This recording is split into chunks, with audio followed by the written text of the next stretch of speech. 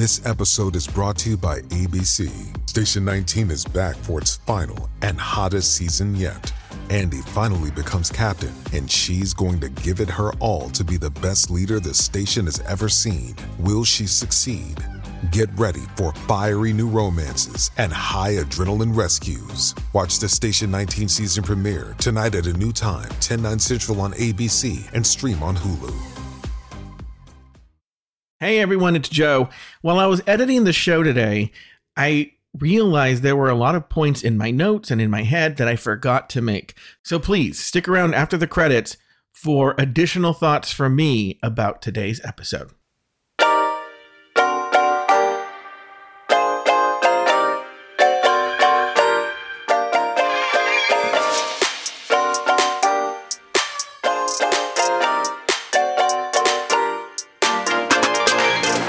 Welcome to the RuPaul's Drag Race Recap Show for Season 16, Episode 2, titled Queen Choice Awards. My name is Joe Batanz, and I am joined, as always, by two hosts that are certainly a choice. First, from Bravo, Bravo, effing Bravo, please say...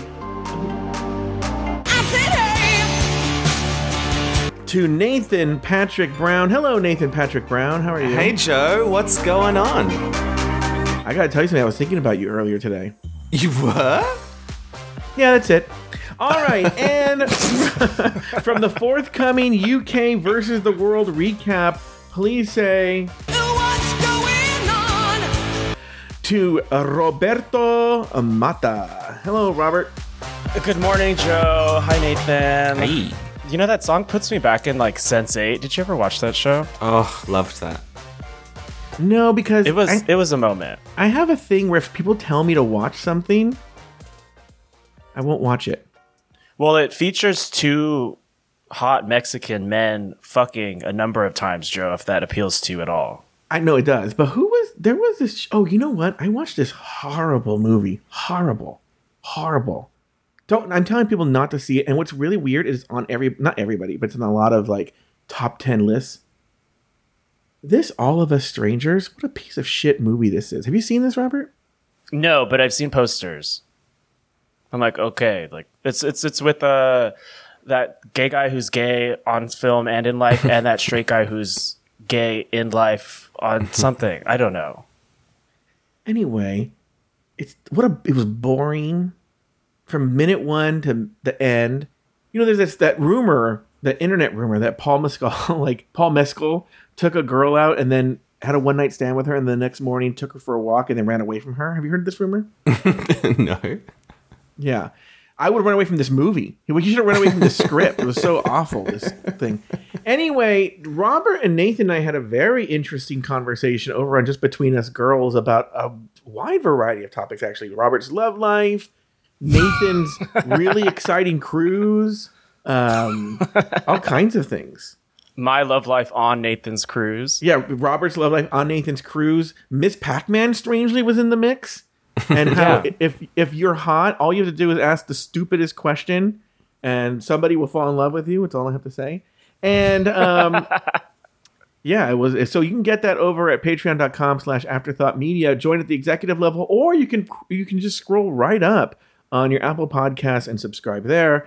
And you can listen to all the exciting stories that happened over on Just Between Us Girls. But the three of us have so much to say about this episode that we couldn't even keep it in our pants before we hit record. So I'm just going to jump right into the episode. This week, 7 more girls sashay into the workroom, visit the CMV, and headline the Queen Choice Awards. On the runway, the category has made you look. This week, the top 2 queens will fight for a cash prize and immunity. On the main stage, Plain Jane and Geneva Carr battle it out in front of Becky G, but it's Plain Jane who snatches this week's crown. Ladies, was this the right top 2? Did the right queen win? And any thoughts on the lip sync? Let's start with our very special guest, UK versus the World 2's own Roberto Mata. Which, by the way, Robert, you saw the cast. You know about it. Are you excited about UK versus the World 2? Yeah, I love the random cast of bitches that they've collected for UK versus the World 2. I don't know that most of them were people I would have chosen, but they somehow managed to choose people that I'm excited for nonetheless. You know? Very good. Well, I'm excited to do it with you, Robert. And so was this, first let me ask you that question first. Was this the right top 2? It wasn't. And I think that's pretty universally held opinion, no? Nymphia should have been in the top 2. I think everyone said it. You know, With who once else, again, Robert? a culturally Asian. Sorry. So Nymphia in the top 2, Oh. but with who? Oh God, Megami. Clearly, I mean, that was pure art, queer art, everything that should be In a way, protected though, at that all you costs. and I love, and maybe Nathan, I don't know what his opinion is, but High camp. Oh, I the literally can't highest. think about anything else. the highest level. Are you guys gaslighting me? I thought that was the lowest camp I've ever seen. No. I haven't been able to express my sheer euphoria at how absurdly awful it was. Yeah. And I think it's the only thing I'm gonna really remember from this episode. Yeah, it's to be honest it's up with you. there with Monica Beverly Hills and the what was that song? Yes, Not a Soul Can Clock. Not a Soul Can Clock. It's the let loose of this Yes. episode, this season. Yeah. And like let loose, I think it needs to percolate within the fandom a little bit Mm-hmm. before they come around and regard it post-ironically as Yeah. the genius that it was. Yeah, I'm with Robert on this. Nathan, did you think it was the right top 2? I did. No, wait, no, I didn't. Oh, you did? I thought it was, I thought it was the right top 2 in that Plain Jane was playing games and she sort of manipulated it. So I think like she used the new rules and this structure to like her advantage, meaning it was ended up being the right top 2. But like if it was being judged by Rue, it wouldn't have been this top 2. So yeah, top 2, I probably would have put Plain Jane and Nymphia. Oh, interesting. I would not have put Plain Jane. there. Neither I. I don't know who my second would have been, but it would not have been Plain Jane. I don't know. Even with the Jimbo comparisons, I just don't think she went there. All right. Thoughts on the lip sync, Robert? There was a lip sync. I know it was very mediocre. There was Did like the 7 right- of them. Did the right queen Good win? point.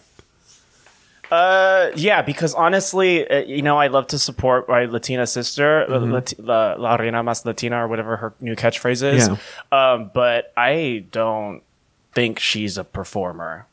Oh. Sadly. Well, who did you think should have won, Nathan? Plain Jane. I mean, when she started with the air instrument, I was like, immediately no. But then the nipple came out and I got on board. I always get on board with the nipple. So does Ultimately, Rue. it didn't matter. I mean, it was such a mediocre lip sync, which is kind of sad for the first. I don't think because based on last week's episode and this week, I don't think these girls are good lip syncers, or who we've seen so far. They're not good lip syncers. All right. Well, let's talk about these workroom entrances. I don't go one by one, but were there any that stuck out for you? Let's start with you, Nathan. Any workroom entrances that stuck out with you? Anybody you want to talk about? Yeah, this Geneva. Yeah. She mentions when she walks in that she does she's known for leg hair styling. That really gave me the ick when they flashed to it. It kind of made me want to vomit in my mouth. Was a little that during bit. the workroom entrance? Or around there? yeah. I thought. All right, during go, the Sharon, go banter. ahead. Disgusting. Any thoughts on that? No, I just thought it was weird and gross. I just kind of TikTok is not Drag Race. Robert, what do you think of the leg hair thing? Well, I am kind of of two minds of it. One, Nathan, what do you feel about body hair sexually? Yeah, I'm not afraid of it. All right, party. I just wondered if that colored your opinion at all. But also, I was thinking about, this is so annoying of me, but I was thinking about how Latina women are oftentimes derided as hairy, and maybe it was a mild reclamation of that, and that's why he was trying to glam it up. Geneva vroom vroom car is that deep? I think that she might think she is, but either way, what the real truth is that she probably was just really fucking bored, and she started braiding her leg hair, and then turned the camera on, and there it was. We all, filled our time during the pandemic doing some shit, and I guess she Geneva put butterfly- hobby. Go and buy a puzzle. No, but it could have been that she got some views, and a lot of these people that I know, they have one video that hits, and now they're leaning into that joke. Now it's their thing. Yeah. It's their thing. So then maybe one of her leg video hits, and now that's all she does is these leg hair videos. Anyone that stuck out to you, Robert? I mean, we're going to go around the horn a little bit, but were there people that stuck out when to you say stuck out, do you mean positively or negatively? Could be either one. I do think that, is everything okay in New York City? What's going on? Plasma has Sherry Pie's face. I know that we're not supposed to compare queens. Oh, but you can compare them in here. that the nose contour is the same. The lips are exactly the same. The everything else is it's lifted, copy paste, thinned out, sexual assaulted, hopefully. This is very surprising to hear. This is very surprising to hear. I looked at this plasma and her thin-lipped, white, basic face. And I was like, Robert is so thirsty for this plasma. I literally even have it right here in my notes. Oh, you like a thin lip, plasma Robert? doesn't look like she'll survive the winter. I am not into that. Plasma. Look at it there. Robert is thirsty for her as a boy. Joe, you don't know my type, I think. That's your type. That's not my type. A little waif? That's so you. Plasma might be one of my least favorite queens this season. Wow. I thought she was horrible. I'm so sick of these camp vintage queens. If every camp vintage queen has to come into the room, turn to the profile, powder their nose, turn and say, I'm ready for my close-up, Mr. DeMille, or some stupid old-timey line, and they're all dressed the same, like somehow some sort of like, Donna Reed and It's a Wonderful Life kind of thing. And I'm like, I'm sick of it. Then they show up and her talent was horrible. We don't get to it when we get to the talent show. I hated it. And here's the deal. Even my next note actually is addressing kind of what you said, Robert, a little bit, is that I'm sick of the New York queen saying New York, club, art, theater, legend. And because New York and Los Angeles and DC, I would say as well, are cities full of transplants. Very few people who are doing their thing are from that actual city. So because you moved to New York, would that imbues you automatically with some sort of special skill? And what does that mean, Nathan? Do they have an equivalent in Australia, Nathan? Maybe like Sydney and Melbourne. But I think the problem is they're like, if you can make it in New York, you can make it anywhere. But they haven't made it yet. So it's like, why are you bragging? What do you think of this, Robert? Well, based on the New York queens that we've got in this season, I feel like the inverse is true. Anyone can make it in New York.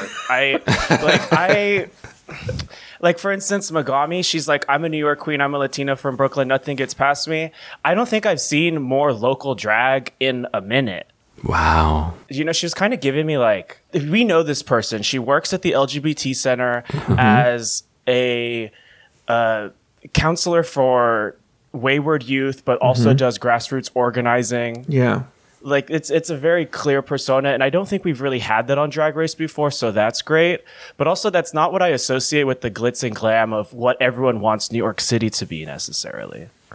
Does that make any sense? No, it makes I see what you're saying. It makes sense. I don't know what her story is in New York. And first of all, her confessional is wearing one of those stupid leather crowns. Those Jughead crowns. Awful. That was a note of mine. Give it up. Give it up. But it's that thing where like it's her and Maya's like this too, but Maya doesn't wear the crown, where it's people, I think I talked about this in a recent episode, where they're not interesting people. So what they're going to do is they're going to wear something wacky to be interesting. So it's a Megami, they wear like a leather crown and they're like, oh, I'm wacky. I'm full of personality, I can wear a leather crown. It was telling that Nymphia didn't even recognize Megami. Megami was like, it's me, Nymphia Megami from New York. And she's like, right. Great. She didn't have a fucking clue who she was. And by the way, her whole personality, and now that I watch it 2 times, her whole personality walking in was shoehorning this whole, like, people think drag queens are evil. I know. Yeah, but you're fucking preaching to the choir, bitch. You're on RuPaul's Drag Race. Whose mind are you changing? Yeah. Well, that's what I thought with her little poster. I'm like, who are you talking about in the voting booth? The 6 conservatives who watch Drag Race? What's going on, sister girl? Yeah. Do you think, oh, well, Megami did the talent show. What was I thinking? Okay. Anybody else? Nathan, anybody else? Did we miss anybody on your list? So Plain Jane, should we talk about her? Because I kind of loved that she came in, not afraid to stir the pot. And it's nice to see someone not afraid of Drag Race fans. And I kind of thought she was doing your method, Joe, that you said, where you're like, I'll come in and be a giant fucking bitch. And I think she's doing that, and it's working so far. Robert, what do you think on Plain Jane? I think that she could be smarter and cleverer and wittier so that she could be a better version of a bitch rather than everyone's ugly kind of bitch. Everyone's ugly kind of a bitch is not funny beyond the initial shock value. But if there's a joke packaged in a joke, then it's a lot more engaging. She had a couple of good lines and a couple of honest opinions, but yeah, a lot of it was just being like, why did she tell them they were ugly and Russian? You know, and she's clearly afraid of the black girl because she says she's beautiful. And let me just talk about Plain Jane now, and I'll talk about the audience later. I think I see what you're saying, Nathan. I think she is doing something, but I think ultimately what she's doing is she's trying to build a narrative. I think she is clever enough. This is my guess. I don't know anything. I think she's trying to build a narrative arc, so that all of a sudden she's gonna try and have that Bianca Del Rio moment where she helped. Was it Adore? And she said, "Don't tell anybody I did this." Yeah. Who was that? Where she did that? It might have been Adore. Yeah. Yeah.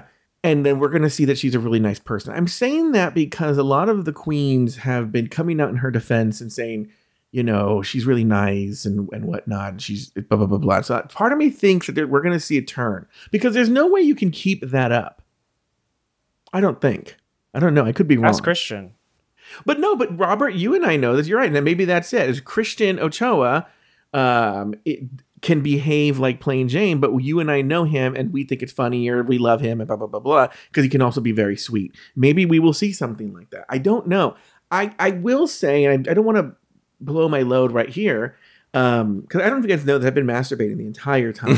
And I'm trying to really edge I the saw entire episode. a flash of a goon face and I was going to ask. But Yeah. So I have a lot to say about this topic. What I will keep it at is it's almost very similar to my opinion on whatever her name was from last week, which is I hate her. I hate Plain Jane. Morphine Love Dion. Morphine Love Dion. Everyone's favorite her. Sephora manager. Yeah, yes, exactly. I hate her, but she's amazing for the show. We need her on the show, is what I will say. She is going to make great television, and that's going to be good. All right, well, let's move on. If you guys don't have any other thoughts on the workroom entrances, next, RuPaul entered the workroom to announce this week's mini challenge, a photo shoot at the SheMV. Later, T.S. Madison and RuPaul rattle off some jokes and take pictures of the contestants. Let's start with you, Nathan. Any thoughts on this SheMV photo shoot mini challenge? Well, I liked it a lot more than last week's, but I think the reason for that is T.S. I thought she was really funny. And I also liked that the other queens could watch along.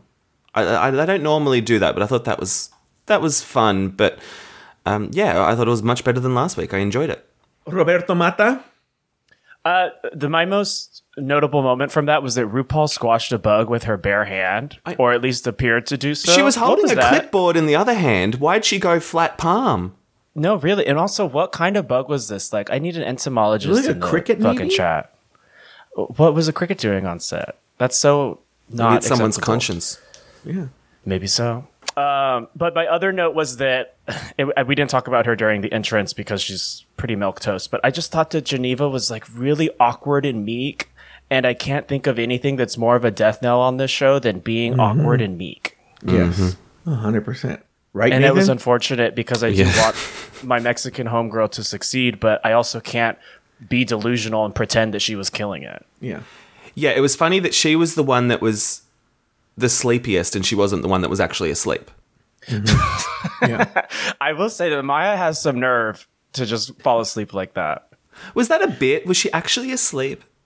I don't think she's that clever. Yeah, I don't think she's that like clever. that girl is vacant.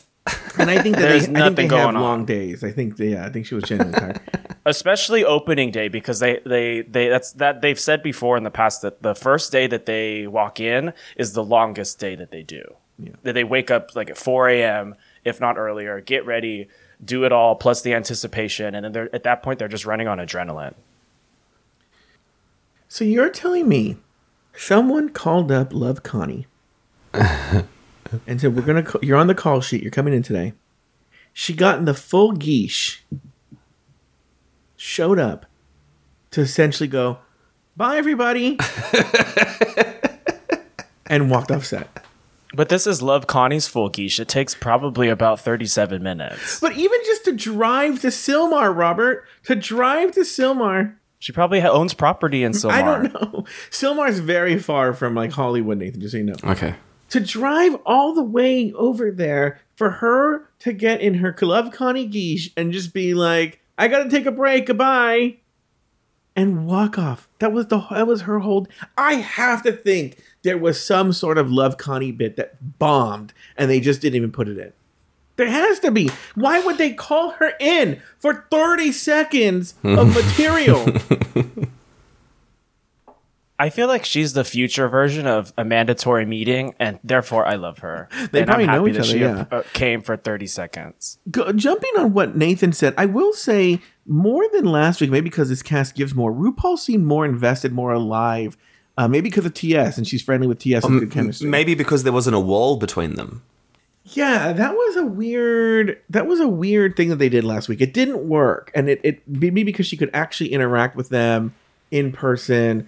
I will say this. The little that I know about improv, I feel sorry for the girls because RuPaul thinks that she's just crushing it at improv, but she actually gives very little to work with. And so like these girls are forced into these improv situations that are like, how would you answer that question? Unless it's with the most obvious joke of all time. But I will say not one person made me laugh in this entire group. Okay.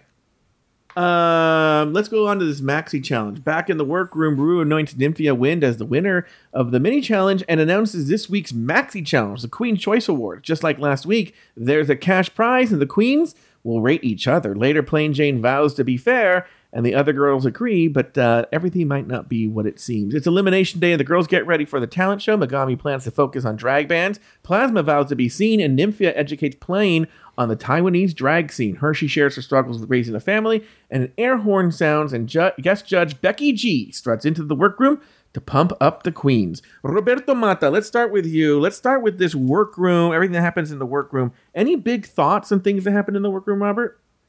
I really responded to Hershey's story about adopting her niece and nephew and all the like insight that we got about her during that time. It seemed a little random and unprompted, but I think we're kind of used to that with Drag Race mirror segments at this point. Yeah. But I think at this point it's not cloying, and so I had a really good feeling about Hershey going into the talent show because that was the one person who I knew what was happening with them behind the mask at this point, you know?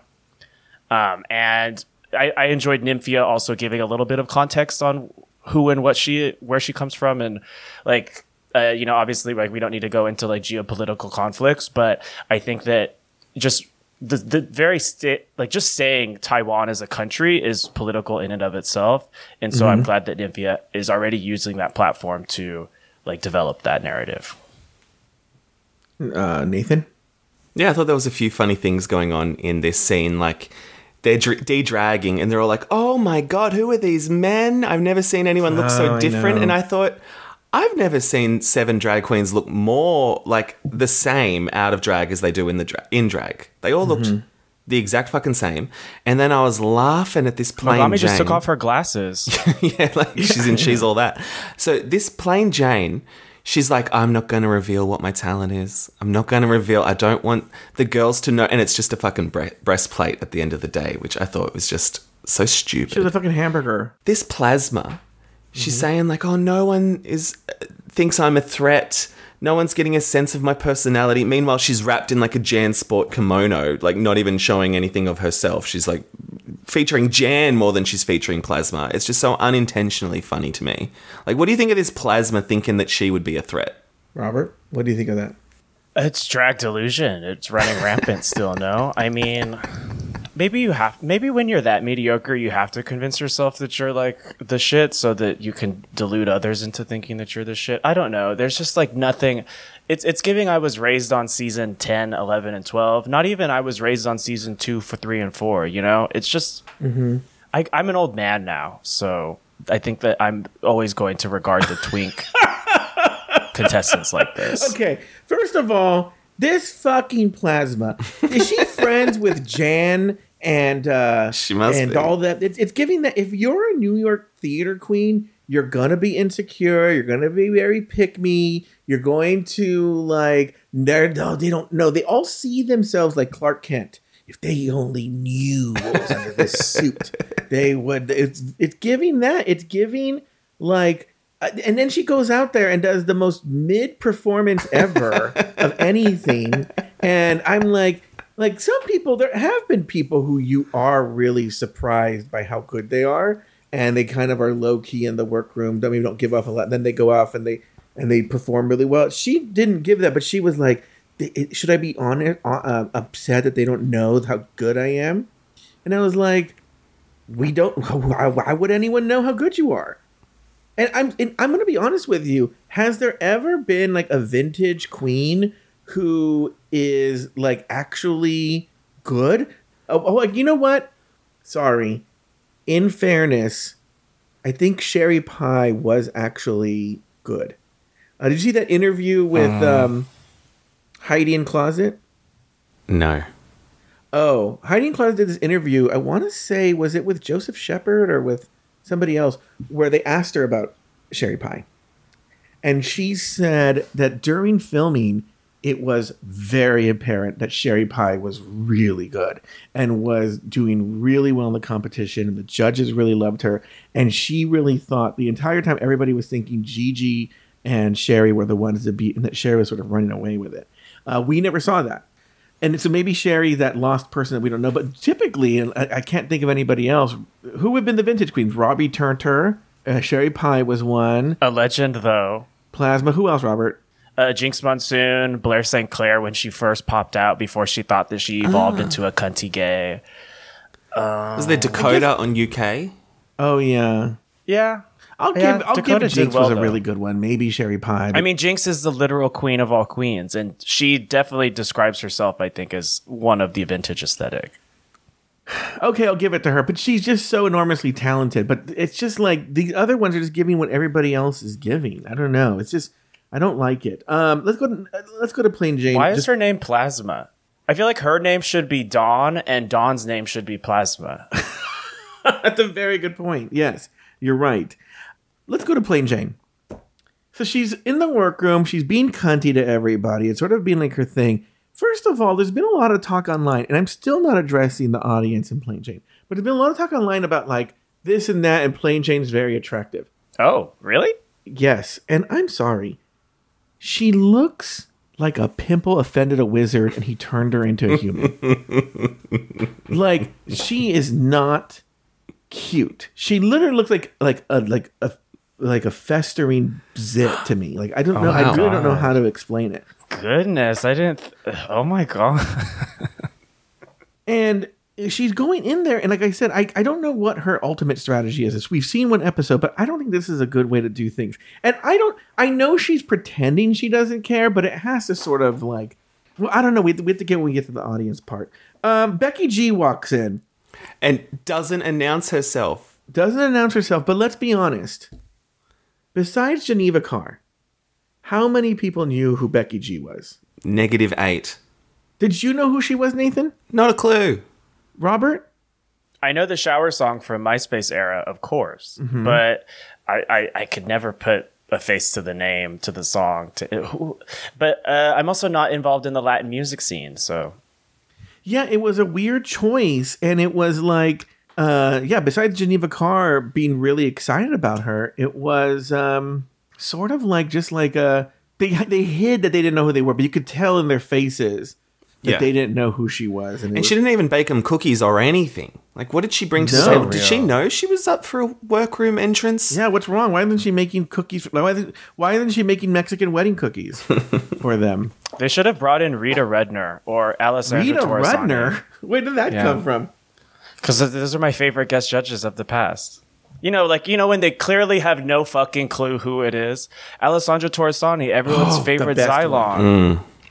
Or, just like it's that level of lack of notoriety, at least as far as American pop culture goes, that it was very mystifying. But it did remind me of the early seasons when they had no budget.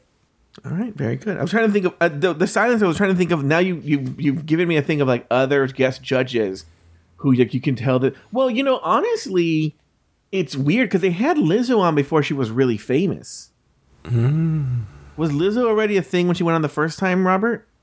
I think so, but among those who knew, when how people sort of spend some time gestating in the music industry insider circles before they make it big.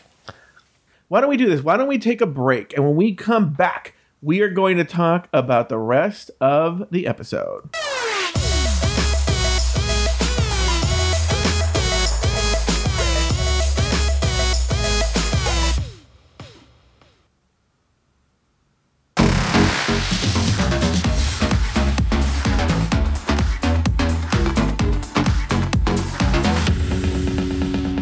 And we are back.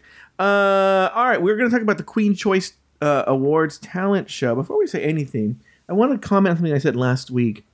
This week, Derek actually looked like Britney. Last week, she was giving us barely. This week, I think she looked more like Britney. She looked more like Britney than she did. Nathan's giving me a face. She looked more like Britney than she did last week. But was she playing Britney this week? Or was she just playing Derek? Oh. Because they were just like, here's Derek hosting the award. And I'm like, she's not even going to pretend to be Britney? Oh, yeah, you're right.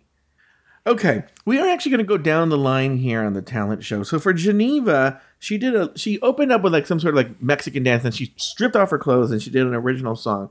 What did you think of Geneva Carr, Robert?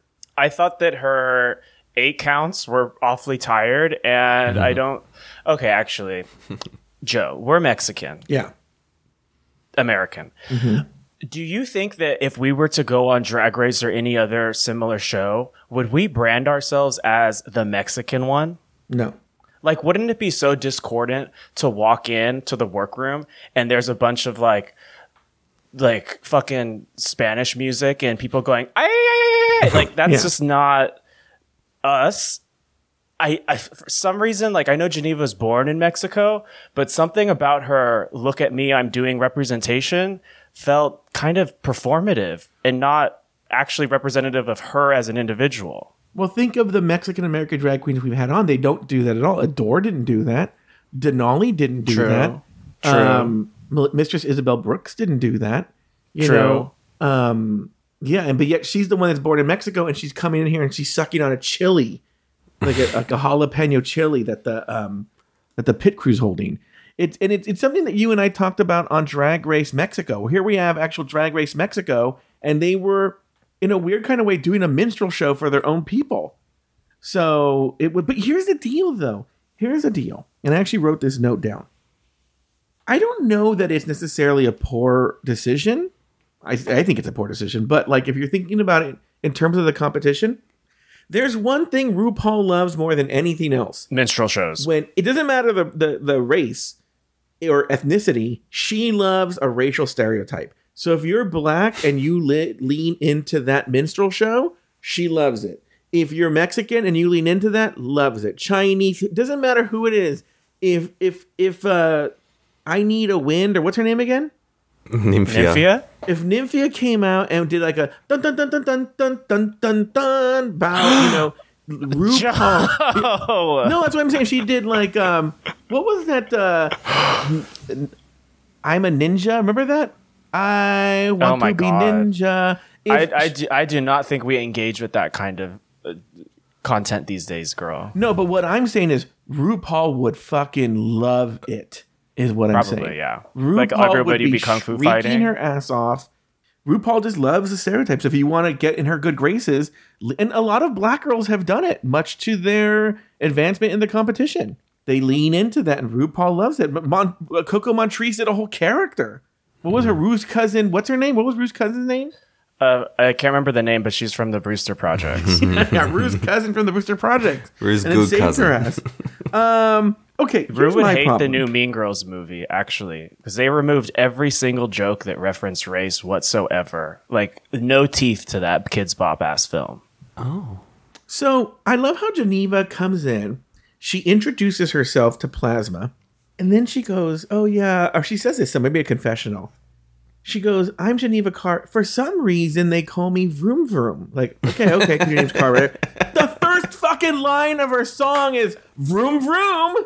And I'm all like, you don't know why they call you this? You literally put it in your fucking song. I know for her, I know she says this, but let's really ask this question. Why the fuck was there a jungle? I loved that. Where did you get a loaf of bread? It was very that. I was like, she better be in her fucking Indiana Jones Explorer Safari outfit. Bitch, work it. I lived. You lived for the jungle? Yes, girl. I was about to fucking buy a ticket to Disneyland to go on Jungle Cruise just to relive it. What did you think of Hershey? I loved it. It wasn't a standard by the numbers lip sync. Yes, I'm fierce. Yes, I'm funny. Yes, but it did incorporate some rap that was not necessarily easy to do. She did say that Cornbread wrote it, and good for them. I had a great time. You know, you're the only one here, Joe, visually, who doesn't have palm trees behind them. Clearly, you need to get on the board. I'll Tropical theme. have to fix that. Nathan, what did you think?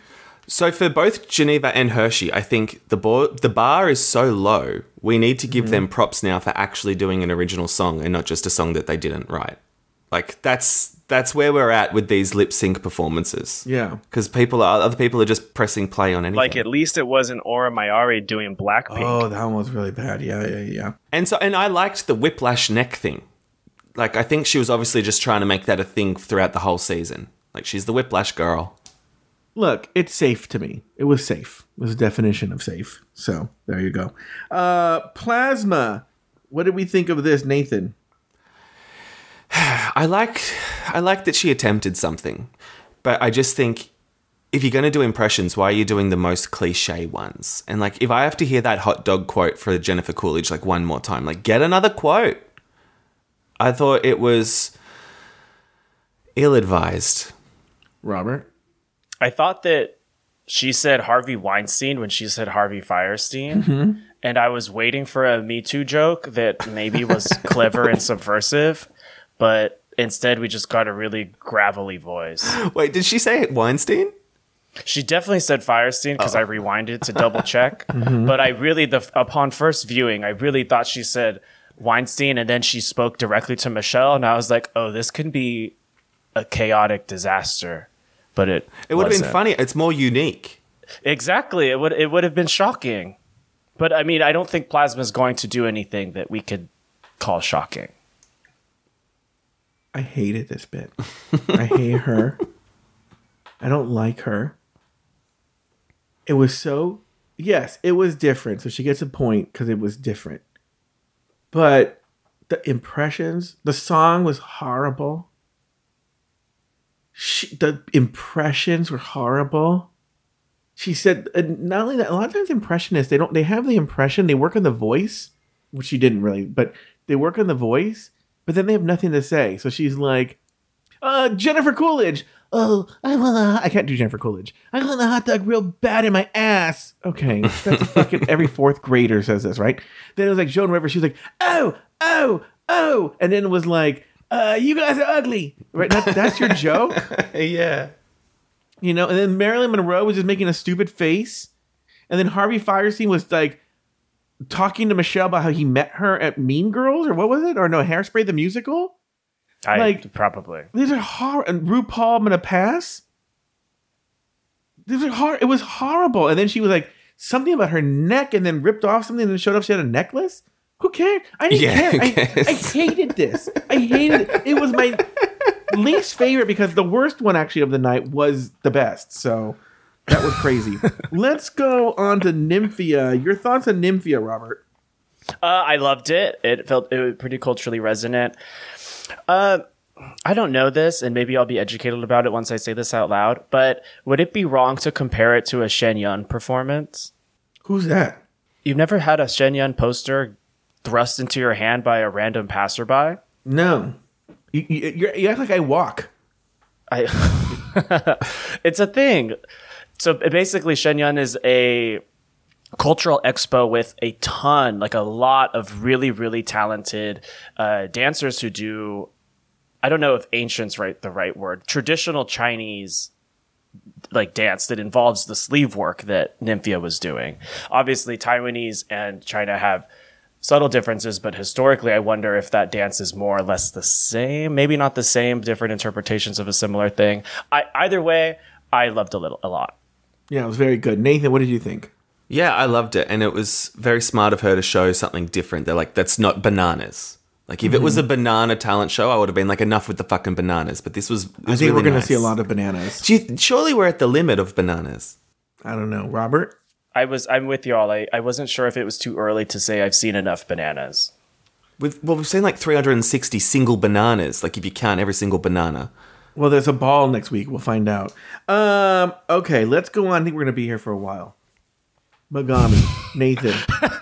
Now, Megami, people don't know, because all the other ones have done so just to recap people who aren't listening, Nymphia Win did like what seemingly seemed like a traditional Chinese dance or something. And then Plasma did this vintagey song that was stupid. She did impressions. And then the first two were just like lip syncing to original songs. But Megami went out there and she lip synced to the Four Non Blonde song "What's Up." I'm sorry, yeah, I think that's what it's called.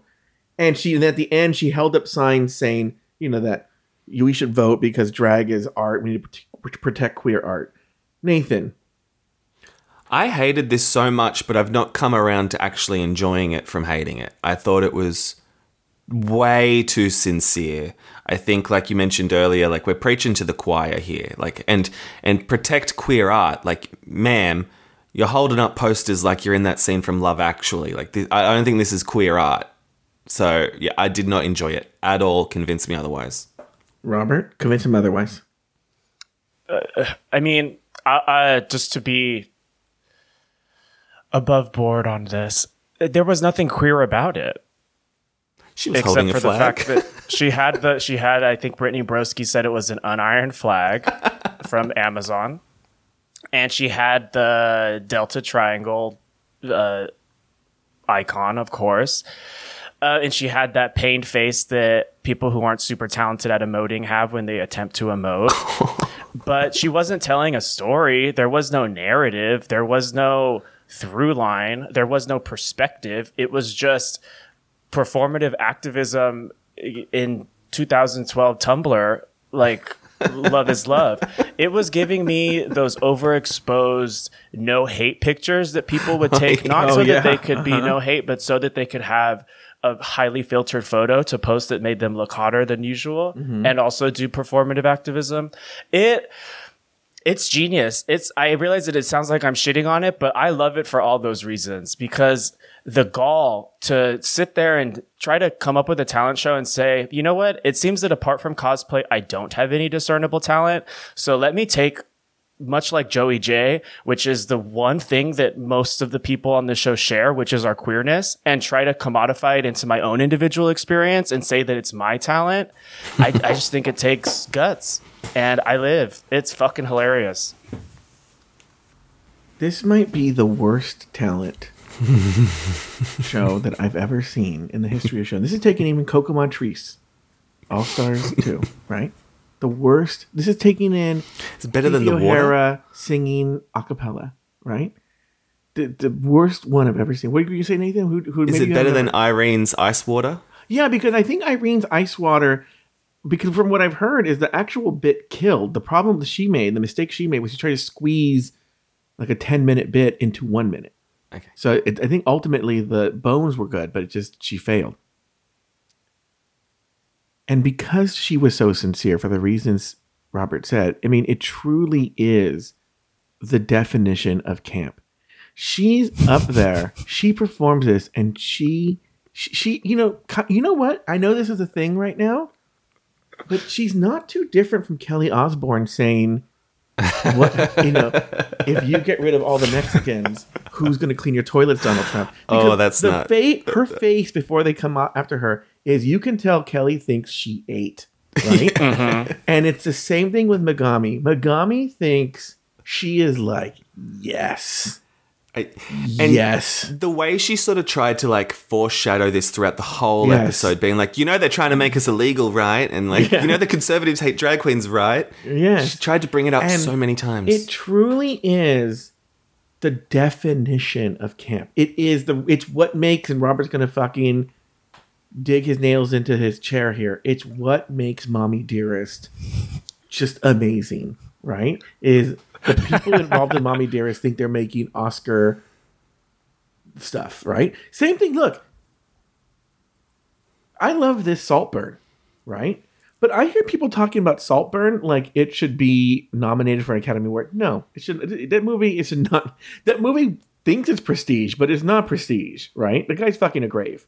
But it is iconic in every way. I love every second of Saltburn. Love, love, love. Okay? It's the same thing with this Megami's bit, right? And also, I'm going to even say with her outfit, I think she is the true camp queen. You always have these people come in like the Plasma, or people come in like, I'm a camp queen, right? No, you're not a camp queen because you're so you're aware of it. You're trying to make camp. You can't be deliberately camp. Yeah, you can't be deliberately. The beauty of Megami, and it's the same thing that was the beauty of Monica Beverly Hills. She thought she went out there and she was just serving just everything, and that she was. She lands up coming around and doing it. Same thing with Megami, and we're gonna get to the outfit. But her big reveal was that her hands had eyes, and she genuinely thinks that she served an amazing look. And so, yes, I fucking love it. First of all, it's lip syncing to a song that, like, what does that have to do with anything? And then clutching the pride flag. I could analyze that fucking. If there was Rulaska thoughts this week, I would just be analyzing that one talent show bit for like 40 and the flowers minutes. On the stage. I kept thinking something was going to happen, but and then nothing happened. Holding the signs, super drama, like she's giving you some sort of insight. That's the thing, is that's what's sort of cringy about it too, is that like you're doing it. It's not like she went on Fox News and held it behind the person. She is on MTV on a show that if you're watching the show, you obviously already like. Who are you doing this for? Who it's is it like for? So intellectually shallow that Yes. I hope that she displays more of that for however one or two more episodes that she's inevitably going to be on, because I want more. Yes. Yes, I could go more. on Twitter, I can go on Tumblr and see the same shit, but the fact that it's clearly her brand to basically be the, high school president of the fucking Queer Straight Alliance is hilarious. I live. Well, yeah, you have to like kneel at the altar of someone who's like, these people hate drag queens, so now I'm going to be the very stereotype of a drag queen that they would point to and say, this is why we hate drag queens. Like a conservative would laugh at that performance. I don't think anyone would be moved. Yeah, and we've already been holding up the like enroll to vote thing for like 12 years, right? Like that's for not a long time they've been holding up the vote. And did you see? see Megami was holding that up at the end of this episode and like sort of like shook it to the camera as the last frame, and it's like, we got it, doll. We got it. I wouldn't. Oh my god, I'm obsessed with her. I'm obsessed. I still hate her. All right, let's go over to Maya. Maya Iman LePage. She lip synced also. She did a lip sync, but more her thing was about flipping and kicking, and is she going to jump from there? What did you think of this, Nathan? I love flips. She's the queen of flips. One day her and her cousins just started flipping and then she flipped. And I thought it was great. Robert? My cousins and I have done much more impressive flips, to be honest with you. Really? Like, we never see a table that we can't flip on backwards and then flip back off of.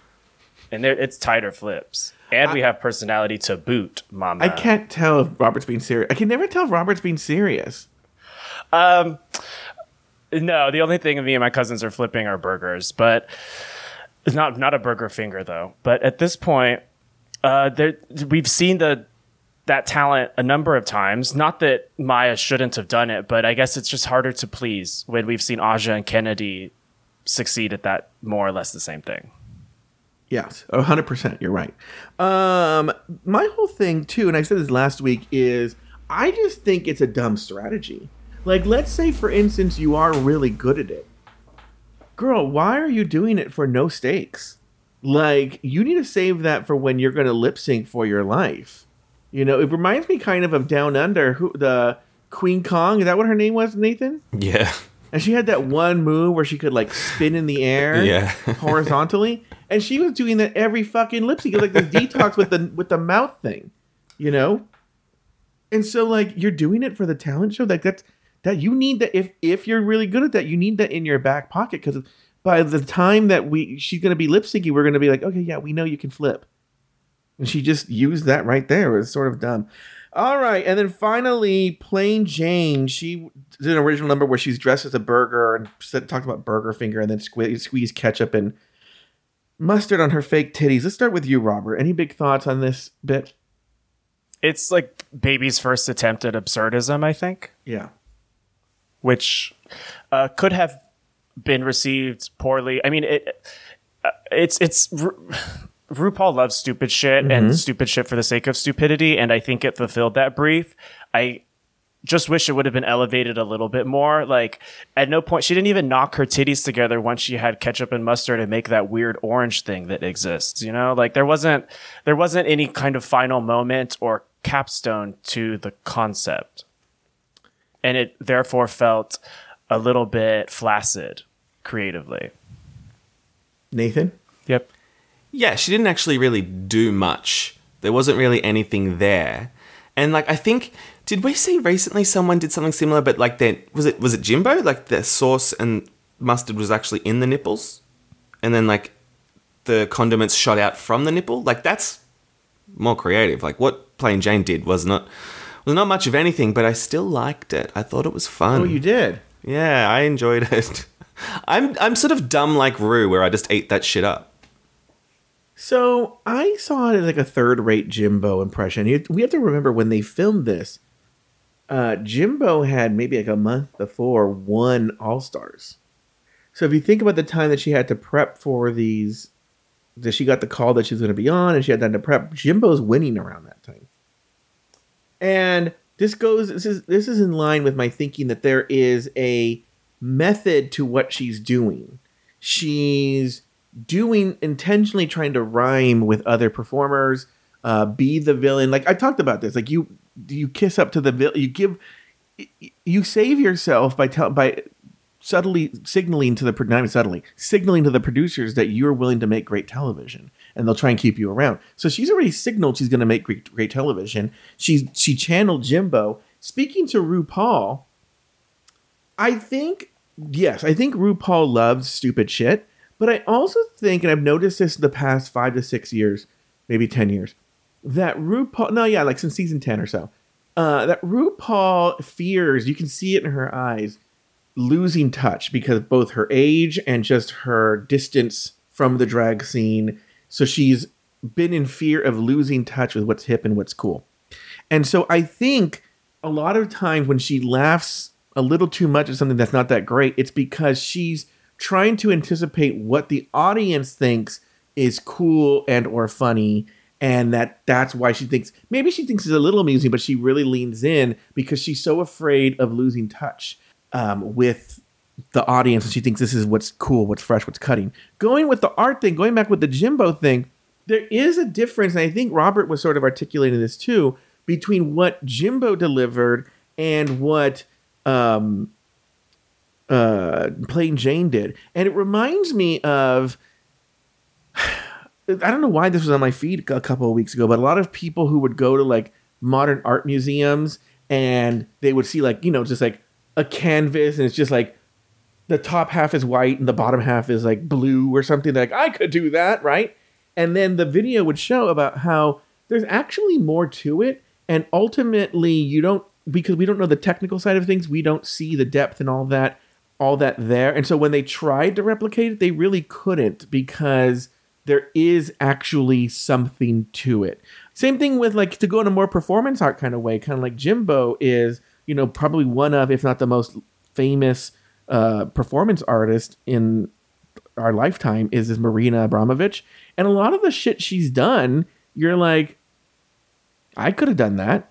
But you didn't. And there's something about what they do that there's a depth to it. And I think that hollowness is there with Plain Jane, whereas I think with Jimbo, you could tell, even if it was stupid, even if he was throwing baloney at people dressed as that weird character with a pregnant baby, there was a thought. This just seemed like Plain Jane said, "Oh, I can do this," and went to Party City and got a burger thing and then squeezed ketchup on her titties because that's what Jimbo does, essentially, which is not true. All right, let's talk about these looks. The category was Major Look. Did you have any big thoughts on the looks? Let's start with you, Nathan. Some are good, some are shit. Like the... All right, very good, Robert. Hershey. She's like, I've got an old school club reveal, and it's just taking off a coat. And Maya just took off whatever the hell that was. Mm-hmm. I didn't like that, but I liked the ones where there were actually reveals, like with Plasma and Nymphia being a bit creative. And Geneva's was good in that it was one of those like magic dresses where, as she said, she didn't leave shit on the stage. I thought props for that, even though I didn't like the fabric of that dress. That print was kind of fug. Robert? Yeah, I align with Nathan pretty well here. I am fine seeing bananas on Nymphia for the well-constructed look that it was. I'm not sure how many more I'll have the same enthusiasm for, but I guess I'm thinking too much about the future and not living in the moment, so whatever. Geneva wears too much blush. I noted that. She needs to calm it on down. And they already read Maya for this, but why the fuck did she walk out? So she literally took 3 steps, ripped off her reveal, and then walked in a swimsuit. Yeah. Like, have you not watched the show? And I'm not even going to mention Tamar. Because I don't think she'd get it. That's what's funny. She'd just stare at me. Is in this episode at one point, Maya says, like, first of all, Maya has 0 television charisma. 0. And vacuous. Yeah, and she's just like, I looked around the room and I didn't really see any competition. I'm like, I love her. Yeah, and she has braces, and I think it's funny because she thinks that she has like 2 million views on TikTok that's gonna like carry her through. To me, that's camp. Oh, it is? Coming in with braces on Drag Race, like that's just camp. I'm with you there. That is camp. That's bold. Megami's look. Why was it Pan's Labyrinth crossed with a biblically accurate angel? that doesn't track. She does have a thing with. Remember, she did the Antichrist thing as well. It seems to be definitely. Like, okay, we get it. Everyone has ex-Catholic trauma. Party, but just those references don't make sense together. Pan's Labyrinth isn't a story about like deities. It's not about. Reveal yourself. It's not. It doesn't make sense. But part of me thinks that's part of. She thinks it's a false sense of like that shows how deep she is.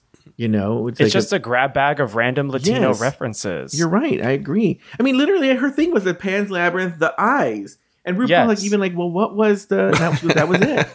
RuPaul didn't even pick up on the obvious joke of saying, "See me with them hands." That would have been a good joke, Robert. What's wrong with you guys? Okay, Plain Jane.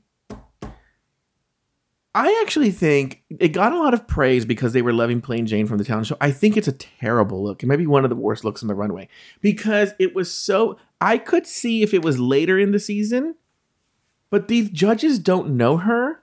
So why would they make the connection of course they're going to see this. Okay.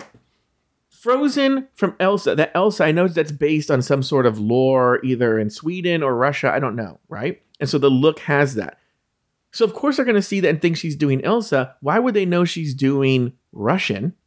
And then that when she did the reveal, that meant like, oh, but there's also this boss. Like, why would the judges know any of this and catch any of those references? And I don't think either look was very good. What did you think, Nathan? I actually didn't put together that she was doing like, oh, this is my Russian heritage and into my Boston. I didn't get that. I just thought they were two like wildly different looks. And I liked that they were wildly different. I thought like, it's kind of cool to have something so ridiculously slutty, like underneath something that's a bit more fashionable. But but you sort of convinced me against it, Joe. I just think Ross even says, I don't know what it was, but I liked it. What does that even mean? Well, I think, Ross, like I mentioned last week, they're not really judging. Like, I think they're just having more fun with it, knowing that the Raider Queen's happening. So they're like, yeah, we like it. I think they'd be more savage if they were judging properly. All right, let's move on here. Oh, by the way, before we move on, I have this rule. I don't know if it's a rule, principle, or I don't know what you would call it, actually. Robert will tell me. That I noticed that over the years, if a guest judge has their song played, they don't lip sync to it. RuPaul and Michelle will lip sync to their own songs, but the guest judge won't. Becky G broke that rule. She lip synced to her own song this week.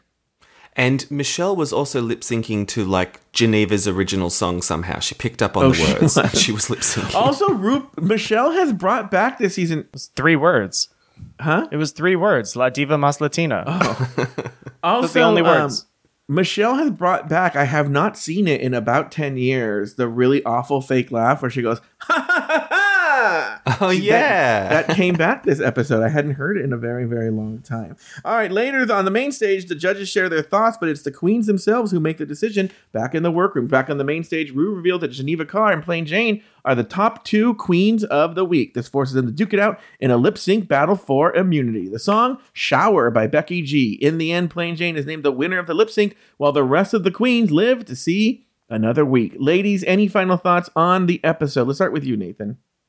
I don't really have any final thoughts, but I am interested to see how this immunity plays out because I don't know if they can choose when to use it or if it's thrust upon them. We'll have to see.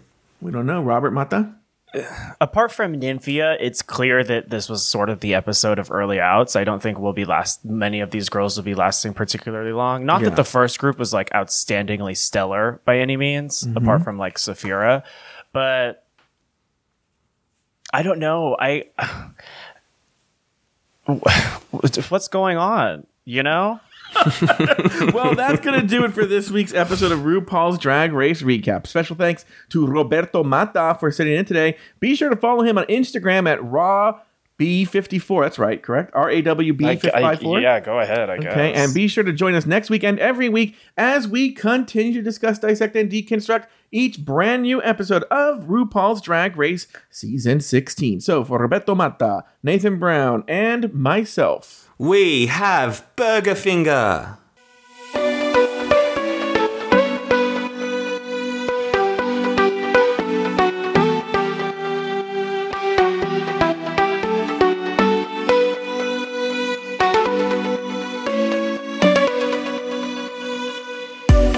Thank you for listening to Drag Race Recap. Have something to say? Leave us a voicemail at speakpipe.com/afterthoughtmedia. You can also email us at dragracerecap@afterthought.media. For more Drag Race and LGBTQ content, support us over at patreon.com/afterthoughtmedia. This podcast was produced by Zach Birch. Nathan Brown has another podcast. It's called Bravo, Bravo, Effing Bravo. You can find it wherever you get your podcasts. You can also follow Nathan Brown on Instagram at NathanBrown90. Follow Joe Batance on Instagram at Joe Batance. Special thanks to these expensive tier Patreon supporters. Alex S. Anonymous. April Pacheco. Astute Girl. Brad Coley. Phil Skett Pony, Deckhead, Doofus Maximus, E. Smith, Elizabeth Tinner, Emma, Humble Pie, Isaac Martin, Jade Thomas Plank, Jesse Harris, Kathy Zender, Lauren Eckert, Lucy Carrasco, Luke Stamen, Mike Yeager, Nikki Baker, Poppy Woods, Ricardo the Hood Edoff, Robert NYC, Sarah Yu, Runner Brandon, Tom Bombs, Travi Cosmos, Troy Anderson, and Zach Nelson. Drag Race Recap is an Afterthought Media podcast.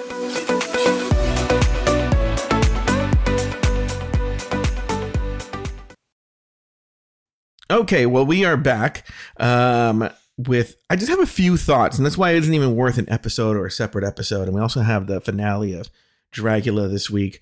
One of the things that I think was sort of lost in this episode was I actually had fairly positive feelings about this episode. I actually really liked this episode. It's one of the things that I didn't talk about it, and I think it's one of the drawbacks of getting rid of the two things you liked about the episode and one thing you didn't, because this would have certainly come up. But I actually really liked this episode. I thought it was much better than the, episode 1. Now, there were elements I didn't like and some performances and drag queens that I didn't like, but all in all, I thought it was a much better episode than last week across the board. And so I want to get that out there. First, another point I want to get out is that I think that I have a very mixed feeling about the cast. On one hand, I think we have somewhat of a mediocre cast. I'm not going to lie. I don't think it's terrible, but I don't think it's good. However, there are some real reality show characters. I'll just say that. I don't want to call anyone a villain, but they have some real strong reality show characters. I'm talking about Morphine. I'm talking about Plain Jane. I'm talking about a couple other people, but those are two of the negative ones because we've been missing some sort of negative villain type characters who can really make the show come alive and spark interest in the show again, even though they're going to be taking the brunt of the hate. You know, there's a real value to a villain on a show like RuPaul's Drag Race. And ever since the social media element of the show has become more important than the actual your run on the show itself, we've seen fewer and fewer villains because everybody wants to be the nice one. They don't want the fans to attack them. And so it's great to see two queens who so far seem unafraid to tackle that head on. That said, I promised a discussion about the fandom in the show that never really materialized, mostly because just the dynamic of the show, we would get away from that and we wouldn't get to focus on that. And so I have a chance now to address that. And one of the more disappointing aspects of the fandom is how racist it is. And what I mean is, because we're seeing it in real time for people who don't believe me, is we are seeing it in real time right now with Plain Jane. Because Plain Jane I don't find Plain Jane attractive at all, but a lot of people find Plain Jane attractive. She's white, she's a cisgendered male, and she is a fucking bitch. Now, don't get me wrong, I appreciate her as a TV villain, but we're already seeing the same people. Now, a lot of the ugliness, by the way, is on Twitter, also known as X. I don't look at Drag Race stuff. Well, no, Reddit too. I haven't really seen as much on Reddit as I have on Twitter, but of queens, the same fans who attacked Mistress Isabel Brooks, who attacked Lux Noir London, who attacked the Vixen. I'm sure there's other queens of color who were sort of the villain, that they're awful, that they're mean, that they're nasty, they shouldn't be on the show, are rising up to stand up for their queen, Plain Jane. And the racism is just right there. And it's actually very interesting to watch because they try and rationalize that. No one wants to see themselves as racist. And so they'll make up all these, well, you know, they get all lofty and like, Plain Jane's actually doing this and she's not mean. She's playing the game and blah, blah, blah, blah. And they try and intellectualize it so that they don't have to address the fact that they're just fucking racist. Like, if they were like, yeah, work Mistress Isabel Brooks, work Lux, work Plain Jane, great. Okay, Plain Jane, I find her offensively awful, but great television. But don't come for the other ones because they're people of color. And then when a white queen that you find attractive is doing nearly the exact same thing, then all of a sudden, oh, it's okay what they do it. And it's really weird. It's so funny is I think I had more faith, even though we knew the fandom was awful. They always did it, in DMs and that we didn't see it. So it was hard to sort of imagine it. Not that I thought it was a lie, it was just sort of hard to picture. So now to see it, because I think that these people are unaware. They're unaware of their own double standard. And so they post freely. I don't think that they're thinking, oh, ha, ha, ha, ha, I said these things about Mistress. They truly believe they are saying that they truly believe that this is different, that Plain Jane is different, and then protecting Jane as opposed to coming for Mistress and Lux, that they're two different stories. And maybe even you listening to think that. In media, we're taught to always want to save white people and help white people and protect white people. And it's sort of ingrained in us. Don't get me wrong, I have it too. I have to constantly catch myself, feeling sorry for a white person where I wouldn't necessarily feel sorry for a Latino or a black person in the same position. So that said, I just wanted to share that. I don't think that came across, but on the whole, I like this episode better than episode 1. And so I actually thought it was a good episode in that there was this funny thing that in my notes, I didn't section it off, so I didn't see it. And I wish I could have brought this up to Nathan and Robert, but there's a moment where Derek Barry, after the talent show has ended, she says, oh my God. Well, first of all, there's 2 pit crew guys behind her holding buckets. And she says, oh my God, this is the first Queen's Choice Award where I didn't get slime dumped on me. And then they proceed to both dump slime on her. Whatever. Corny joke. What I think is funny is they showed the Queen shocked and RuPaul shocked that slime was dumped on her. Meanwhile, there are 2 pit crew guys holding giant buckets of slime behind her. What did they think was going to happen? So I was going to bring that up today and I forgot. So I want to get that in there for this week. All right. Well, thank you guys very much for listening. Please hit me up on Instagram. Hit up Drag Race Recap on Twitter. DM me there. DM me on Instagram. Leave a voice message on speakpipe.com/afterthoughtmedia. Let your voice be heard. What do you think of Plain Jane? What do you think of what I talked about? Do you have any other thoughts? Leave a voicemail there and we will talk to you soon.